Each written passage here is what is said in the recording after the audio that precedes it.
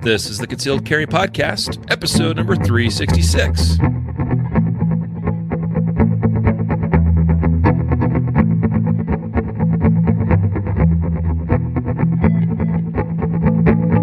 Welcome to the Concealed Carry Podcast, part of the concealedcarry.com network. I am your host, Riley Bowman, and today I have a special guest host with me because, once you're on more than once, Dave, you become, instead of guest, you become guest host. Well, there you go. And folks, if you don't recognize right out the bat, it's Mr. Dave Spalding. Glad to have him on the podcast again with us. You extended the offer to me. You said you'd be willing to come on anytime, and I took you up on it. So here you are. I'm just an old softy, you know me. So today we're going to be talking about real-world ballistics, and we'll really go over some of the things that Dave's learned through the years, which is a lot. All right, and he's come prepared. He's got all kinds of notes. He's got a master's thesis. He's got bullets sitting in front of him on the table. From autopsy and stuff like that. Yeah, so I'm really looking forward to this because instead of talking about theoretical ballistics, we're going to talk about what Dave has actually seen or what's been reported to him, like you just said, from autopsies, from medical examiners, from other officers and departments that you've talked to through the years. So I'm really looking forward to it, sir. I do want to tell the viewers and the listeners, though, that I haven't got a whole lot of experience in this. I just started doing it in like 1979. So, all the new age wonders out there that I'm sure are going to try to tell me what they know about this, I doubt very seriously they're going to change my mind. That's fair. Yeah, absolutely. So today's episode, by the way, before we get too far along, honorary sponsor, because he's here with us, is Handgun Combatives. So head on over to handguncombatives.com. Give Dave and his company some love and support. You got a great online store, and of course your classes, and which are filling up very fast for 2020. I've already got classes in the fall that are filled up. Yeah. So people are thinking about, they want to enroll. You want to consider it. So. Yep. So hop on it. Handguncombatives.com. And then also our other sponsor of today's episode is Guardian Nation. Many of you are probably already familiar with that, but you can go to guardiannation.com, check out that site there, learn more about it. And if interested and you need just a little bit of push over the edge, use a special 14-day free trial, and you can get that at concealedcarry.com/14-day. All right, let's jump into it, Dave. So you broke the internets the other day. I like to call it that. I mean, this was a very popular post. You had a bunch of guys commenting here, sharing their own, thoughts and input about this idea. You kind of talked about preferred loads, and you are often asked about, well, Dave, what's your preferred loads? And certainly, if people are asking you that, they're already pretty smart because they know that you know a thing or two about actual terminal ballistics. So can you kind of, I think a place to start would be to sort of summarize in a nutshell what, give us like a 2 or 3 sentence summary of kind of what that was about, and then we'll start breaking it down. I would say around 1979, 1980, like many young cops, I'm interested in the firearms and all that kind of stuff. And I read conflicting articles, one by Jeff Cooper, the other one by Mas Ayoob, about terminal ballistics, 9mm 45, all that kind of stuff. And it perplexed me a little bit. So I thought, you know what? I should start looking into this myself. So it started out with me just going and talking to the local coroner and the coroner's investigators, and then the ballistician at the crime lab. And then I started talking to, police officer who had been in the line of duty. Now, I'd already started talking to people who had been in gunfights when I was in the academy in 76. So now when I would talk to those people about what they experienced, I would also add in there about the bullets and all that kind of stuff. And the more I looked into it, the more interested I became, right up into the point where I wrote this bad boy right here, my master's thesis on the subject of wound ballistics. Actually, it was entitled The Incapacitation Effectiveness of Police Handgun Ammunition, and this was in February of 1988. My agency allowed me to use letterhead to basically reach out and ask for autopsy reports and shooting reports and just anything that related to, what happened, especially with the bullet and, what kind of effect it had.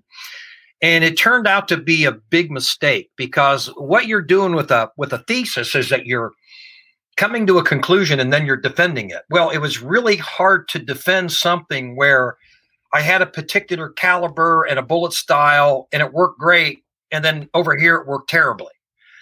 So really, in the end, I realized that it really wasn't so much about the bullet itself or, the stuff that was in the gun magazines. It was where you shoot the person and how many times you can shoot them. And really, your viewpoint on it doesn't matter. You have to persuade them, and they may not have read the same report you did.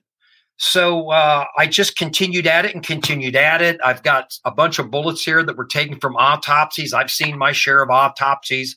God knows I've shot my share of Jello and wet Undertaker's cotton and duct sealant and everything else along the way. And it's just, quite frankly, Riley, it's just not as interesting a subject to me as it used to be. Sure. I'm kind of worn out on it. And, I love the new generation of people trying to come up with a conclusion on this. They're not saying or doing anything we didn't say or do 20, 30 years ago. It's just that now we have probably the best combative grade ammunition in history. Yeah. And that's because of several FBI agents who died in April of 1986. That's when it all started. Right. Yep.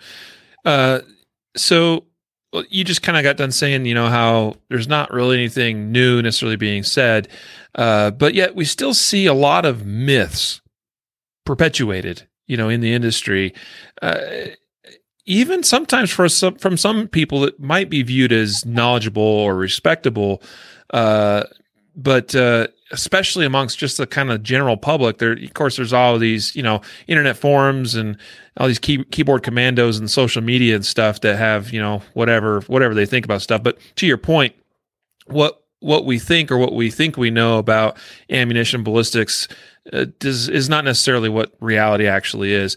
So now you outlined a couple of loads, and I'm not going to try to spend too much time on this, but there was definitely a common thread through this, and it's basically Gold Dot or HST.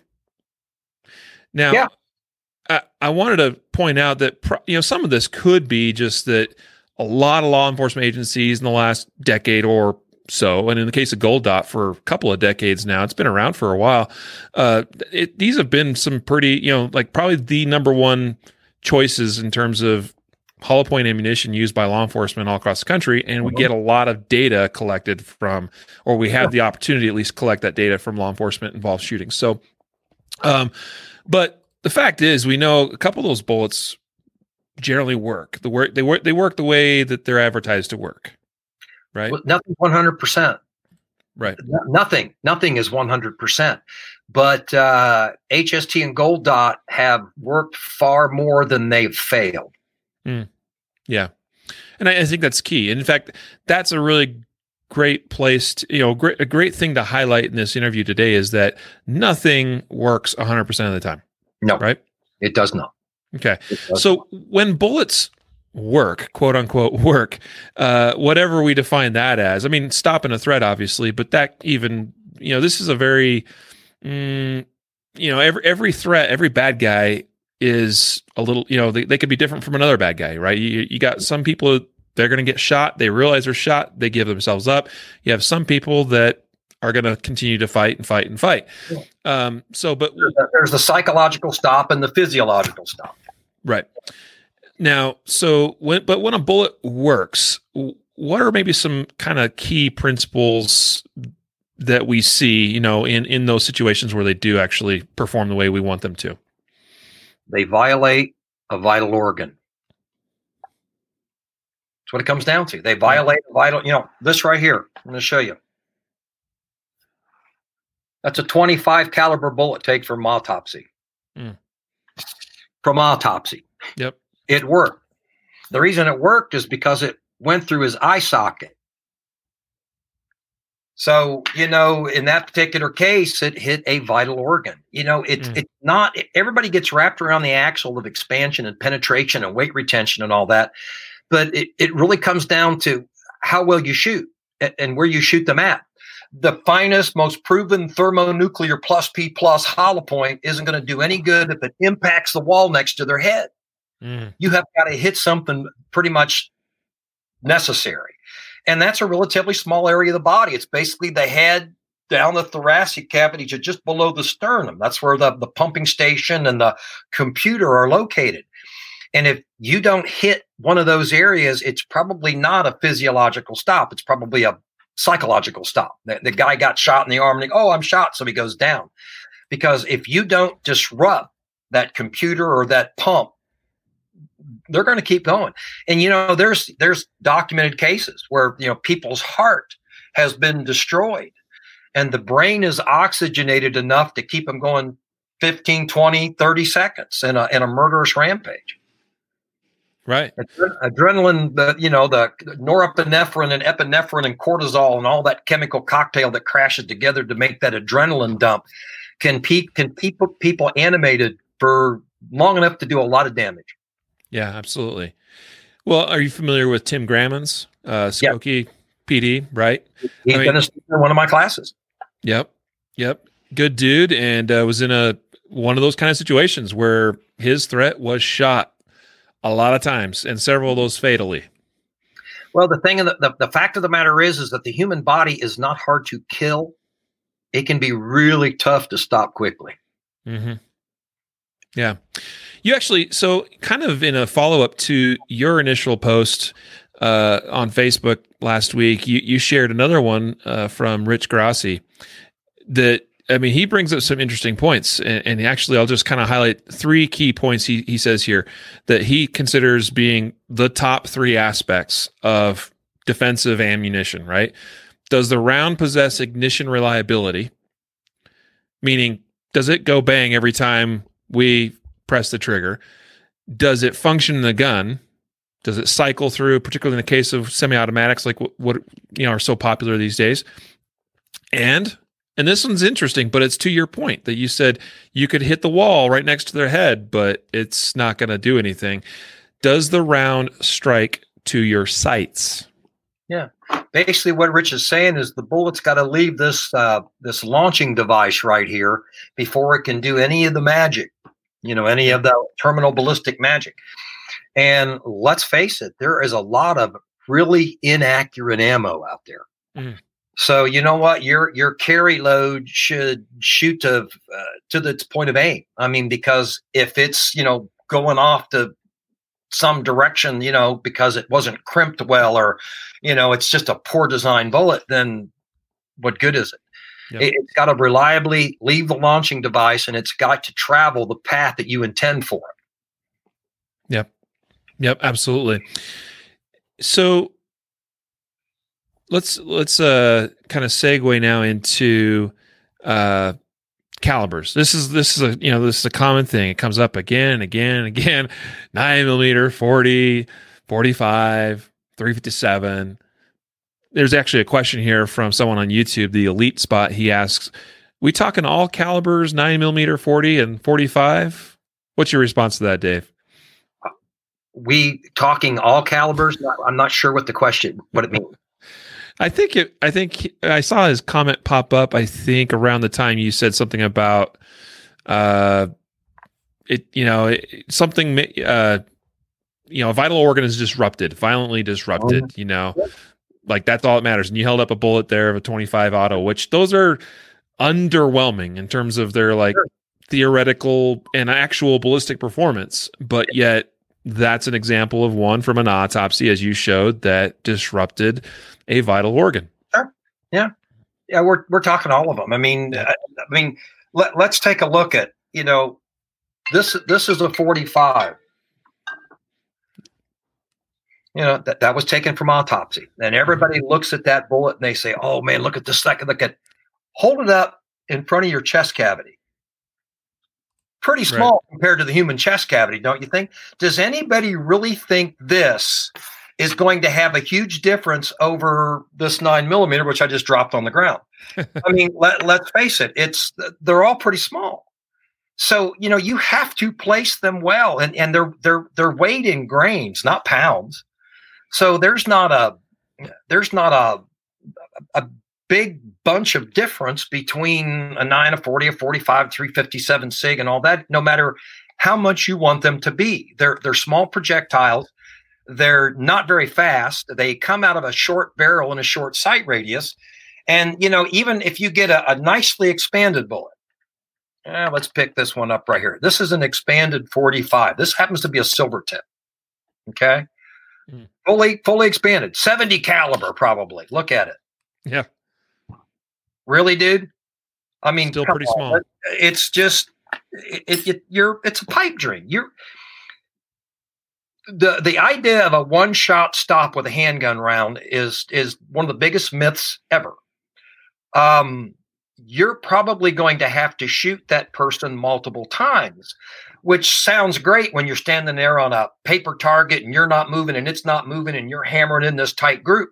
But all of a sudden now you're bringing your pistol up and they're going back and forth like this and you're going back and forth like this, and trying to put multiple rounds into that thoracic cavity now becomes problematic. But you know what? That may be what's required. And because that person's all amped up, they may not realize that, somebody in a magazine article said this 45 was going to turn you into dust. Maybe they didn't read that article, so they don't know how to behave, Right. Yeah, that's a great point. It's a handgun, man. It's a handgun. Yep. We carry it because it's portable, not because it's extremely effective. If you want to have, in my opinion, the highest level of effectiveness in a small arm is a 12 gauge slug. Yep. Yeah. Yeah. Is it get? You shared a story with me once about a slug being used on a perp, and sounded like it was pretty impressive. It looks like it, to the shooter, things look in slow motion, but to the witness, which I was in that particular case, that gravity couldn't have taken control of him any faster. Yeah. Down he went. Yep. So, if instead of worrying about all this handgun stuff, we ought to be having better weapons. Now, let's be honest. We can't walk around with shotguns and rifles and stuff like that. Society isn't going to tolerate it. People are going to get freaked out. So we carry pistols because they're portable, they're concealable, and they are better than hand-to-hand because at least they're a standoff device. But regardless of caliber, they're not extremely effective. Mm-hmm. They're just not. I have not seen them to be extremely effective unless you, as the shooter, do your job. And that is to basically hold your crap together well enough that you put the gun on target, you control the trigger, and you shoot him well. And that's going to be more a matter of wherewithal, state of mind to stay in there and do that than it is what type of bullet or gun you got. Yeah, right. And the fact of the matter is most of the people that are out there, doing stuff on the internet have no idea what that's like. So they're imagining, oh, well, I'm going to be awesome in my gunfight. Maybe not. Yep. Maybe not. Well, and even we had Tim Grammons. Speaking of Tim Grammons again, we had him on the podcast a while back, and in that whole incident, he was shooting a 45. Mm-hmm. And I always love I've pointed people to his article or the article about him I think on Police One for years, where I'm like, oh, your 45 is really hot stuff. Well, here's a documented incident where he had to shoot this guy quite a few times with a 45. And to his credit, what he's put out there, what he's talked about rather extensively is that in that moment, as the crap's hitting the fan and things are not going the way he expects it to go or expected it to go, he's realizing, I only have so much ammunition in my gun. And at some point, if I don't solve this problem now, I'm going to be out. And so basically what I'm hearing from you, Dave, is that whether it's 9mm, 40, 45, it doesn't really matter. There may be other factors that we want to consider as well, like capacity, because capacity equals time. Opportunities, I guess, really, that you can continue to try to put that threat down. And obviously, the sooner the better. The more hits we get on them in in the good meaty bits of the body, the better. Sooner, but more rounds, more opportunities. If the first few fail, if any hit's better than no hit. Any hit on the body anywhere. Mm-hmm. But the fact of the matter is if you're trying to stop this person quickly, it has to be something vital to your life. A round through the femoral artery, with the tourniquet thing. Everybody's talking about femoral artery wounds, and you're going to bleed out in the next 2 minutes. Okay, 2 minutes is a long time to fight somebody. Yeah, a long time to fight somebody. So what we're trying to talk about is we're trying to stop somebody in a couple of seconds. Really tough to do. Really, really tough to do, especially with a handgun.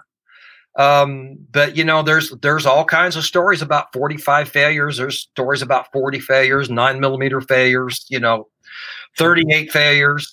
So, I mean, it's a bit of a crapshoot. I mean, again, your viewpoint doesn't matter. What you believe doesn't matter. What your stopping power formula doesn't matter. It's what they think. And if they don't think you've shot them well enough to stop them, they're going to continue to attack. Mm-hmm. Now, you could probably go like this and ask them to read your magazine article or to watch your YouTube video so they would know how to behave. But they're probably going to tell you no. They're probably going to tell you no. Again, it comes down to where you hit them and how many times you can hit them. Yep. And that's problematic. Now, there does seem to have we do seem to have arrived at this consensus for the most part in the industry that you don't hear a lot of folks recommending that people carry something less than a 9mm or 380 kind of, that comes up here and there. But why do you think we've arrived sort of at that? Like I said, I don't know if I would classify it as consensus, but it sure seems like it's consensus. Well, my experience, I'm not a big fan of the 380. Mm-hmm. I mean, I realize that now we have 380s that were the size of 25s of my generation, 22s and 25s and all that kind of stuff. Right. I've just, over the years, I've spoken to too many people who were shot with 32s and 25s and 22s that didn't know they were shot. I mean, they were peripheral hits, but they didn't know they were shot. When you get the 38 special and larger, people seem to take notice, and we need them to take notice that they've been shot. 380 kind of falls into that marginal ground, and I admit that I am not a fan.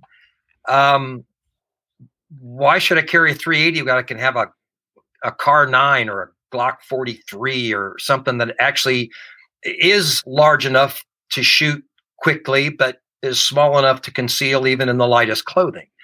So my thought is 38 special and larger. I think that's the way to go. And even then, these days with this renaissance of everybody's into the snubby revolver all over again, I carried a snubby revolver off duty back in my day, and I actually got into a situation with a snubby revolver. And you know what? They only have 5 rounds, or maybe you got a 6-rounder. But and they're not real easy to reload. And I really don't get it. But that's kind of the thing right now. Everybody's talking snubbies. I'm even going to do a snubby revolver workshop by popular demand, but I'm not a fan. I'll carry a small pistol. But teach his own. Teach his own. Yeah. I mean, kind of like you said, you're not a big fan of a 380. Neither am I. I kind of put the snub nose revolver in that same category. Like, they're not ideal. Do they have the purpose? Yeah, they do. And they conceal generally pretty well. And honestly, I'd rather shoot a snubby 38 than a really ultra compact 380. Mm-hmm. And you're shooting something a little bit bigger, a little bit heavier too. Anyway, but still not ideal, right? When we have so many amazing options these days with small, compact. Today's 9mm are yesterday's 380s, and today's 380s are yesterday's 25s. I mean, people that are advocating the snubby, if you actually find out what snubby they're using, it's usually like a K-frame, where it's big enough they can control it quickly, because an airweight J-frame is just punishing to shoot. I mean, I'm going to say it. oh, you got to train with it. You got to learn to control. No, it hurts. Come on, it hurts. And if you're dumb enough to put 357 Magnum ammunition in it, like, some models are there, I mean, it's crazy. My first off-duty gun was a Security Industries PPM, Police Pocket Magnum. It was the first J-frame size 357 revolver. I got it in 1977. I put 5 rounds of 357 ammo through it, never put 357 ammo in it again, ever. Carried 38 special. So, it's to each his own. If you're into the snubby and you want to do it, that's great. It's not my proven choice. Maybe I just don't have that much confidence in my ability to put rounds on target when somebody is shooting at me. But maybe other people have greater confidence in that. So. Well, I to me, a 5-shot gun is kind of like a one bad guy sort of, solution. You start having multiple attackers or a prolonged fight, you're going to go through those 5 rounds really fast. Back in my early days of law enforcement, people used to say, if you can't do it in 5, you probably can't do it. Well, you're not going to do it in 5 because the first 2 you're probably going to miss. And then maybe you'll get him on the 3rd and 4th, and then you'll have 1 round left. My favorite story, Evan Marshall. You familiar with Evan? Yes. Yeah, he was probably the first person that threw the BS flag on the hatred of the 9mm and started saying it's not as bad as everybody thinks. He told me a story one time where he went down to the local carryout. And, I forget what he was doing. It was down at the end of his block. And he thought, Christ, I'm not going to Beirut. Right? He grabbed the 5-shot snubby, stuck it, and went down to buy the milk or whatever. While he's in there doing it, 2 armed robbers come in. Mm. Well, him being a sworn Detroit police officer, he drew his pistol and he fired a couple of rounds at him and going back and forth. And he's got 2 or 3 rounds left. And he hears one guy tell the other one, let's get him. Wow. Fortunately, some very heavily armed tactical officers came through the door about that time and saved him. But, I mean, how much ammo do you need in a gunfight?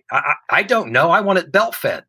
But we got to be realistic. So, right. I mean, to me, I would rather have more than less. But again, I'm not criticizing people. You do what you think's best. I like Brian's comment here. 357 mag and a J-frame looks cool until you chrono it and realize you're shooting loud 38s. And just beat the crap out of the web of your hand. Right. Yeah, that's a great observation. Ken here says something that I see this come up in some groups and various comments. Got to get the revolver that shoots the mini shotgun shells, and a lot of times referring to the Taurus Judge. Oh, okay. Yeah, so what's your take on those shotgun revolvers? None. I don't really. I haven't really played with them or anything, so I can't advise. Yeah. So, well, I mean, obviously, I think most of those are set up to where you can shoot 45 long Colt through them, which is fine. It's more like a guide's gun to me than it does something you want to carry around for your personal security. Yeah, I agree. I mean, they're a lot bigger and heavier and bulkier than all their other counterparts. So, like, why not? I don't know. Anyway, so it seems to me that one of the reasons why 25s and 32s and even 380s to some extent generally don't get recommended a whole lot is because penetration could be an issue. Mm-hmm. In all of your autopsy data, I mean, is that corroborated? Sure. I mean, heavy clothing, I live in Ohio, you live in Colorado. Heavy clothing can do amazing things to retard the path of a bullet. We had a deputy one time that was shooting at a guy with a 12-gauge shotgun, and the guy was moving and he was wearing a wet down-filled coat, and the wet down absorbed all the shotgun pellets. Wow. Yeah, weird stuff. So, I mean, clothing can do weird things to it. So penetration is an issue. And the idea of over-penetration being a concern, I've never wrapped my head around because most people miss. So there goes penetration. I mean, so the bullet needs to go deep. And that's going to require some mass. It's going to require some weight. And let's look at it. Let's look at this little 25. And let's look at this 45. If I can get them up here so you can see them. I mean, there's quite a bit of difference. I mean, just in the let me see if I can get them up here so your viewers can see them a little bit better. I mean, I think you can see just from that right there, which one do you think is going to go deeper? So, you want some weight, you want some mass to the bullet. And again, my feeling is that you're talking 38 special and larger. And even in the various calibers, I will err on the side of the heavier bullets, whether it's 9, 45, 40, whatever the case may be. I'll err on the heavier bullet side. 5.56. I like the 75 and the 77 grain bullets and that kind of stuff. I want the heavier and the heavier bullet weight to go through a little bit deeper. Yeah. Yep. I think that makes sense. And that's generally what we see is, and I think one of the big reasons why, certainly like I don't know, like a 75 grain 32 or something has the capability of penetrating plenty, but it's, but if it was moving a lot faster than what they normally do, like, a 55 grain 223 has no problem going through people. Because it's going 3,000 feet. There's a little bit difference between that and a 32. Yep, exactly. Going, maybe 800 or whatever it may be. Yep. So now we get some questions here from some folks. In fact, there was a question on YouTube and a question on Facebook that are both pretty similar. Folks asking what your kind of favorite everyday carry gun is, or what are you typically carrying? Glock 19. The only difference is my Glock 19 has a grip reduction because I've got little girly hands. And then you can see I have the corners rounded on, just basically a carry bevel package. And I have a smooth trigger on it. And that's it. It's nothing real fancy. Yep. Gets the job done. Yeah. I mean, I have nothing against the cheese grater guns that folks are putting out nowadays. That's totally up to them. But it just flies in the face of my generation where we tried to remove all sharp edges and round the corners and stuff for greater concealment so it wouldn't snag on clothing and all that kind of stuff. But I mean, it's a simple, straightforward gun. I believe in what Jeff Cooper said. It's got to have a good trigger. It's got to have high visibility sights. It's got to be reliable. And the only thing I would add is it's got to fit. And in my particular case, I like the grip reduction so I can get my hands on it. Yeah. Well, and if you're doing a grip reduction on a polymer framed gun, then you're going to end up doing a stipple job anyway, which there's no harm in that. Yeah, I mean, and then you can get the texture that you want because, I mean, when you're gripping something, you're creating friction, you're applying inward pressure. And that particular texture is going to feel different from one person to the next. So you might as well get what makes you happy. Mm-hmm. Yep. Anything through all of your years of collecting data with these different rounds and things, anything that like totally just surprised you, caught you off guard? Do you have any stories to share? Any bullets sitting there on your table that? Probably the one that got to me the most was probably my most embarrassing incident. Right after the FBI shootout in Miami, they had the Wound Ballistics Symposium, and that's when they came up with the whole idea of the 147 grain bullet. And basically that was a submachine gun load, but it did penetrate, and it was going to be the answer to everything. And Winchester made the original OSM load, is what it was called. And I read the FBI report, man, and I thought this was going to be the catch me out. We were using a 115 Silvertip, and of course, that was the bullet that failed. It didn't fail, but that was the alleged. That's what the FBI told us. And so I lobbied my agency very, very hard to go to that 147, and we did. We changed over the entire department. We got this bullet, and then along came our first shooting with it. And the parable between the wound track of the 9mm Silvertip in the FBI shootout and the shootout that our deputy was almost identical. Mm-hmm. What had happened is a guy kidnapped a child, and this wasn't some domestic squabble. This was a pervert snatching a child off the street. Mm. And our deputy interceded with him in a parking lot. And he comes up on the passenger side of the car, and the window is down. The child's sitting in the passenger seat, and the suspect's sitting with his arms up like this on the steering wheel. Well, the deputy sees him getting ready to hit the gas, so he fires one round, and it hits the guy right here in the arm. Now, we were led to believe that this bullet would then pass through the arm, go into the chest cavity, penetrate, almost like with the FBI thing, right? Yep. It stopped right here in his elbow. Mm. Then the chase was on. They wrecked several cars and all kinds of stuff. They chronographed the rest of the ammunition and the gun at the crime lab. It was going 690 feet per second. And this man right here had egg all over his face. Matter of fact, they sent the range guy up to the police supply the next day and got all brand new 9mm silver tip and reissued it to everybody. Oh, man. So there was a long time getting this guy right here to go along with the 147 grain bullet. But quite frankly, it's one of the better choices now. Yeah, it really is. But, I'll never be anybody's guinea pig again. No, not new guns, new ammunition loads, nothing like that. It's got to be, street proven before I'm going to be giving it kudos. Yeah. So that was probably my biggest one in the as far as the story on that.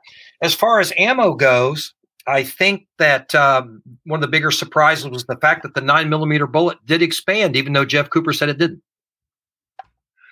I mean, a lot of the writers of the time called it a half power and all this kind of stuff, and you couldn't count on the bullets to expand, and they really did. I mean, it's not classic expansion like what you would see in the gun magazines.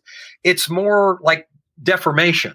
Mm-hmm. Like this one right here, they kind of peel back and fall apart, and this is the 115 grain silver tip. That's it right there. So it works really well. Let's see if I can get it up here so your viewers can see it. There it is. You can see it. It just kind of, it doesn't look like the classic mushroom. It just kind of peels back and deforms. As bullets improved, like the Black Talon was the first of the high performance penetrating loads. Mm-hmm. And that's that right there. That's the 147 grain Black Talon. And as you can see, it looks just like it did in ballistic gelatin. The thing actually ended up working really, really well. I did tell Winchester at the time, don't call it Black Talon. Oh, no, that's not going to be a problem. It was a problem. But, bullets kind of deform. Then you got like this 45 silver tip right here that the jacket peeled off, which can affect its penetration. Of course, they went in different directions, which the autopsy said was part of the reason for its lethality. Mm-hmm. So that kind of stuff can happen. And then here's some 38 bullets that were actually fired out of a snub revolver. This guy shot, maybe I can put him on this thing. This guy shot, he was a paper boy who was being robbed early in the morning, and he had a Smith & Wesson Model 10 2-inch, if I remember correctly. And he shot the bad guy 3 times. And as you can see, the 3 bullets don't look anything alike. They all kind of did their own thing. But all the people out there that said the HydroShock doesn't work, does work, did work. It worked great in 45, which is right here. As you can see, it's not a classic mushroom, but it did kind of peel back. The HydroShock worked very, very well. Now, is it a bullet that I would choose now? No, I wouldn't. But the HydroShock and the Black Talon were kind of the beginnings of the ammunition we have now. And then, like I said, we have the best combative grade ammunition ever. I mean, it's just super good. One of the things that I really came to like was the all copper hollow points, like the Barnes X bullet. There's just not many shootings with it. But the shootings that I have seen, it has worked just famously. It penetrates like a much heavier bullet. The only problem is it's really expensive, which is, like you said earlier, is probably the reason we're not seeing a lot of shootings with it. So one of the things that I do like, and I think has future, this is an expanding full metal jacket. This is what I call an impact expansion round, where it's got an elastomer filler in it and it pushes flat with impact. The classic examples now would be like the Hornady Critical Duty or the Gold Dot 2. That impact expansion, though we may not be there yet, has some really interesting implications. Think about a bullet that expands based on the duration of the time it's in contact with an object. So it goes through a windshield, which is about this thick, and doesn't really expand all that much. So it continues through and hits a body. And because it's in contact with the body longer, it continues to expand instead of maybe breaking up on the windshield. I think things like that are going to be the future of combative ammunition, but I'm not sure we're there yet. But you never know. I know companies like Federal and Spear are doing a lot of research on that stuff, as is Hornady. So, we may end up someday having a totally reliable, expanding load that's truly barrier blind. We'll see. We'll see. Yeah, and of course, we're also seeing, in fact, there's a question on YouTube here about the solid copper bullets. Now, you talked about a solid copper, but expanding bullet, but we're seeing these solid copper bullets that don't expand. Oh, the propeller ones? Yeah. So, I mean, have you seen any? Have you gotten any reports of any? I haven't seen of those. I haven't seen any shootings with that, but things like that have been done in the past.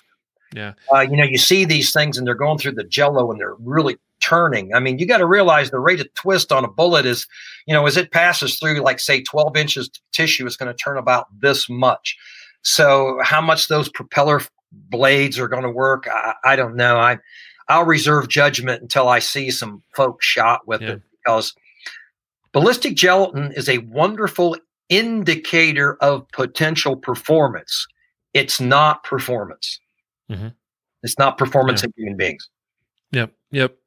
But I mean, and to be fair, companies like Federal, have got enough shooting data now with their loads that they have correlated that with their ballistic testing. And Johan Boden, who works for Federal and is one of the guys that goes out and does a lot of their ballistic workshops. I mean, this guy may be one of the smartest people I've ever talked to on bullet performance, and he can talk to you about what's happened in the shootings and the testing, and he correlates it very well. So 20 years ago, I wouldn't give you a nickel for a ballistic gelatin test. Today, if it's done scientifically, whatever that may be, then I pay attention to it. But the stuff that's on the internet, I think I'll go talk to folks at Federal. Yeah, and I'll tell you, we talked with not Johan, but drawing a blank all of a sudden, one of the other engineers over there, and I can only imagine the piles and piles and piles of data those guys have gotten, and they've been very fortunate, winning some of the contracts like they have, and getting, especially things like the HST in so many law enforcement hands. That's just, and really Federal and CCI Spear, all kind of part of the same family, and when you have the gold dot and the HST being used like they are today, it's a big advantage. I'll tell you, talking to those guys, I get a sense that they have a pretty good sense of what works generally, right? It's never a guarantee, but they have a pretty good idea. I've got friends that work at Federal and Spear, and don't think that colors me in any way. It does. Something that came along better, I'd be gone. But, I've had the opportunity to go to all the ammo manufacturers and see all the research. People talk about Golden Saber. Well, I was there when they developed that bullet. And, I've been around a long time. And what I like about Federal pursues their shooting data. I mean, they go out and talk to the people who have been in gunfights, and they go and look at the bullets that are taken from, and they have made a real science of making sure that their bullets work in the most dire of circumstances. And I appreciate that, because I've seen some performance from some other major manufacturers that I'm not real happy with what I'm seeing, and I'm not going to get into that. But I try to keep up with this as best I can. But HST or Gold Dot. That's just the way to go. There's just too much data. If somebody's just a dyed-in-the-wool Remington fan, then I'm not going to try to change their mind. I'm just telling you what I know based on decades of looking at this. Those are the bullets to look at. But again, these all copper hollow points and these impact expansion loads, these things have some future, and they're continuing to look at that stuff. And I'm glad they are, because we need the best we can get, and the companies out there really are trying. How about frangible? Well, they're not necessarily. there's the frangible loads that are used in training environments, right? But we're talking the frangible bullets that are intended to fragment. So they're really fragmenting bullets. You mean like laser slugs and MagSafe and stuff like that? Well, or like, have you heard of the RIP rounds, RIP? They expand sort of, and then they've got like 6 or 9 different pedals, or fly off this way and go. Right. Yeah, no. We're getting a few questions here about I'm not a fan. Yeah. Have you seen any data at all on anything like that? I saw some shootings back with like MagSafe and Glazer, those kind of pulverizing type loads. And the problem was clothing. They could potentially blow up on clothing, and they didn't penetrate deep enough, and they didn't have enough mass to really sink in. I mean, if you were, working, the beach in Miami or something like that, and everybody's wearing T-shirts and swimwear, maybe, you're on an airplane. The early Sky Marshals is what they called them back then, that were using .357 revolvers, and they were concerned about, penetrating the fuselage of the plane and all that kind of stuff. But, those trick bullets can get tricky when it comes to their performance. And I would stand with the conventional stuff that we've seen work time and time again. Yeah. Yep. And the other thing too, that a lot of times some of those are almost marketed in such a way that, hey, here's a defensive round that is somehow safer in a residential environment where if it strikes a wall, it's not going to be as dangerous or whatever. But I don't think that has really shown to be the case at all, because it really doesn't take a whole lot to go through a residential wall. And the stuff's really expensive. Yeah. And, people are going to be standing there going, well, let's see, $1 a bullet, 10 cents a bullet. Yep. Yeah. A question about Hornady Critical Duty. Yes. Yep. So what about Hornady Critical Duty? I've seen some good results with it, and I've seen some spotty results with it. I think it's got a lot of potential. Again, it's one of what I call those impact expansion rounds. It hits, the elastomer goes in, and you don't get the expansion that you get from like some more classic hollow points. But then we've never really been able to define how much expansion we need. Mm-hmm. So how important is it? I don't know. In answer to your viewer's question, if you're carrying Critical Duty, you like it, and it shoots well for you, leave it in your gun. Yeah. Yep. I mean, kind of, if we start sort of wrapping this up somewhat, we are about 50 minutes in, some summarizing would be, at the end of the day, it really doesn't matter too much what you use. I mean, we are talking about some things that clearly do perform a little better, are supported by data, and that's important, and actual real world results, right? So generally speaking, though, if we're in that 38 special, 9mm, 40, 45 caliber range, we're doing pretty good. Mm-hmm. And most modern hollow point rounds perform pretty well across those various calibers. If you really care about what seems to perform or the data suggests is some of the best, HST or Gold Dot. That's what I would buy. You don't need plus P and HST.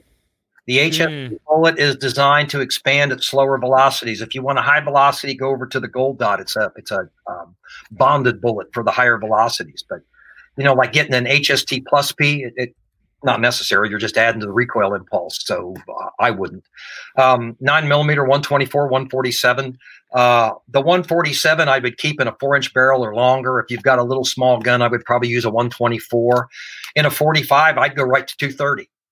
And like you've got a little tiny officer size gun, which is going to beat the crap out of you, then maybe a lighter bullet to help you along a little bit. But, and I guess in a nutshell, carry the largest, heaviest caliber you can control in rapid fire. And what I'm talking about is you should be able to do half-second splits. If you can do third-second splits, that would even be better. I mean, if you can walk out there and put 4 rounds on a target in 2 seconds, that's 3 rounds a second. What I'm talking about is, first round from ready in a second, 1, 2, 3, the second set. You're good. Go practice something else. But you need to be able to do that when you're not in your perfect stance, when maybe there's a little postural problem because you've been moving and things like that. That's how to judge that. For most people, that's going to be a 9mm pistol. Now, there's some diehard guys that 45's everything, and that's great. If you can control that, go with the 45. All people, I need to change my 40. Why? If you shoot it well, keep your 40. It doesn't matter. Mm-hmm. This may not be all that important in the long run. What I'm talking about is how the bullet performs.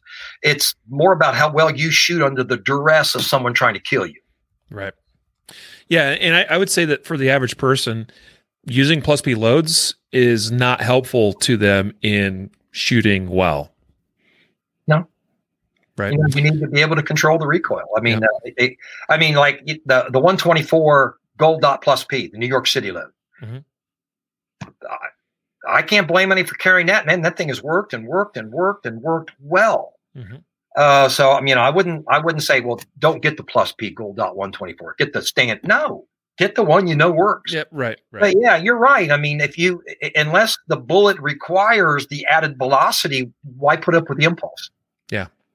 Well, and what became clear to me in talking to some engineers from Federal, in fact, was that, I mean, they can engineer a bullet to perform and expand and penetrate that ideal, 12 to 18 inches, really 14 to 16. Mm-hmm. They can engineer any bullet to do that for just about any velocity. It's about making, that jacket thinner, heavier, lighter, deeper. Serrated, bonded. Yeah.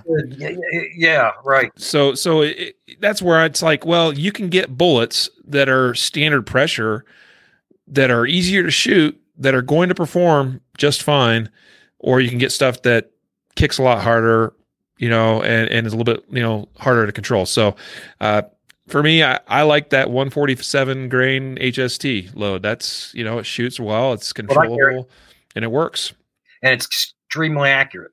I mean, If you're trying to do, one of the drills I like to do, is I like to shoot 3x5 cards at 25 yards. That HST bullet and its training comparable, the 147 American Eagle, they'll do that. I can't say that about a lot of the 115 training loads, especially. Mm-hmm. So I like that. Now in my 43, I use the 124. Yep. Just a little bit more velocity. Yeah, a little bit more velocity. And it's a bullet designed for a little bit longer barrel. Well, quite frankly, Hal Price, the national sales manager for Federal, told me, says, and Johan, I've had both of those guys in my classes. Mm-hmm. They've told me 147, 4-inch barrel, longer, shorter, 124, and I kind of figure they know what they're talking about. Yeah. Now, Federal has engineered that 150 grain bullet HST they advertise for micro guns. Yeah, and I don't really know much about it. Yeah. I need to investigate that a little bit more, but I just haven't. And again, it's one of those two, like I suspect, because their track record, especially that one with that HST bullet's pretty good. I suspect it's probably a pretty decent load, but it's one of those loads too that, because it is somewhat specialized, it's not one we're probably going to see a lot of data on.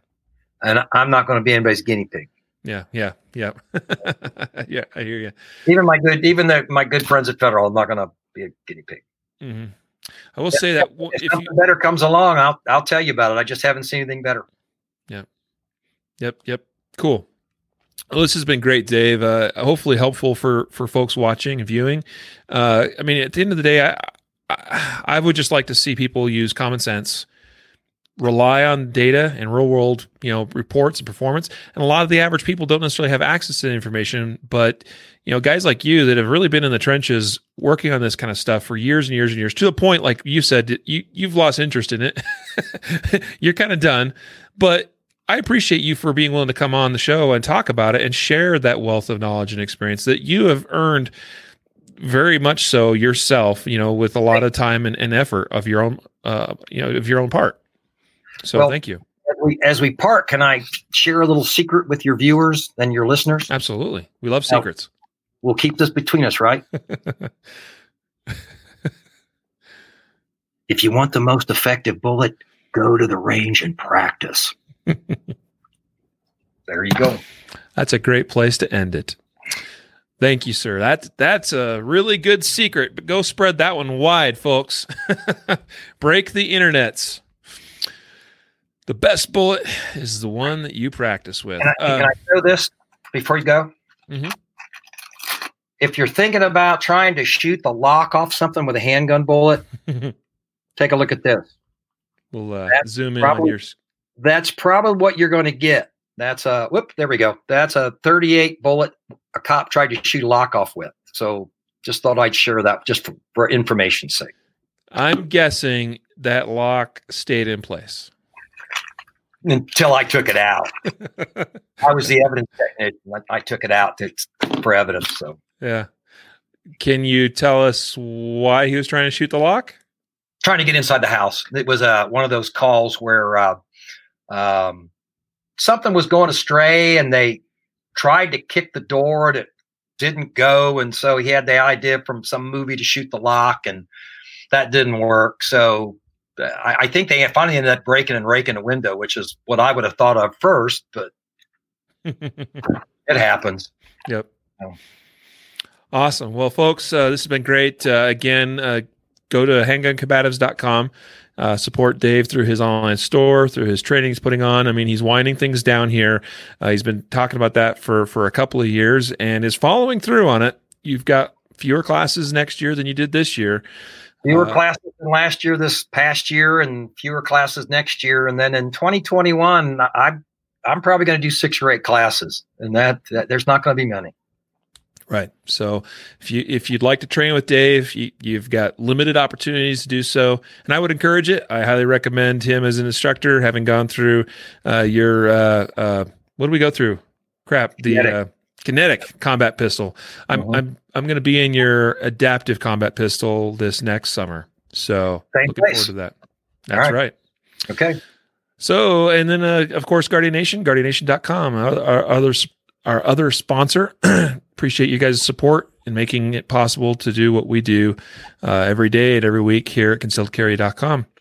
So with that, it's going to be a wrap. We'll bid Dave adieu until next time. And until then, train right, train often, and train safe so you can fight hard, fight fast, and fight true. Take care, everybody.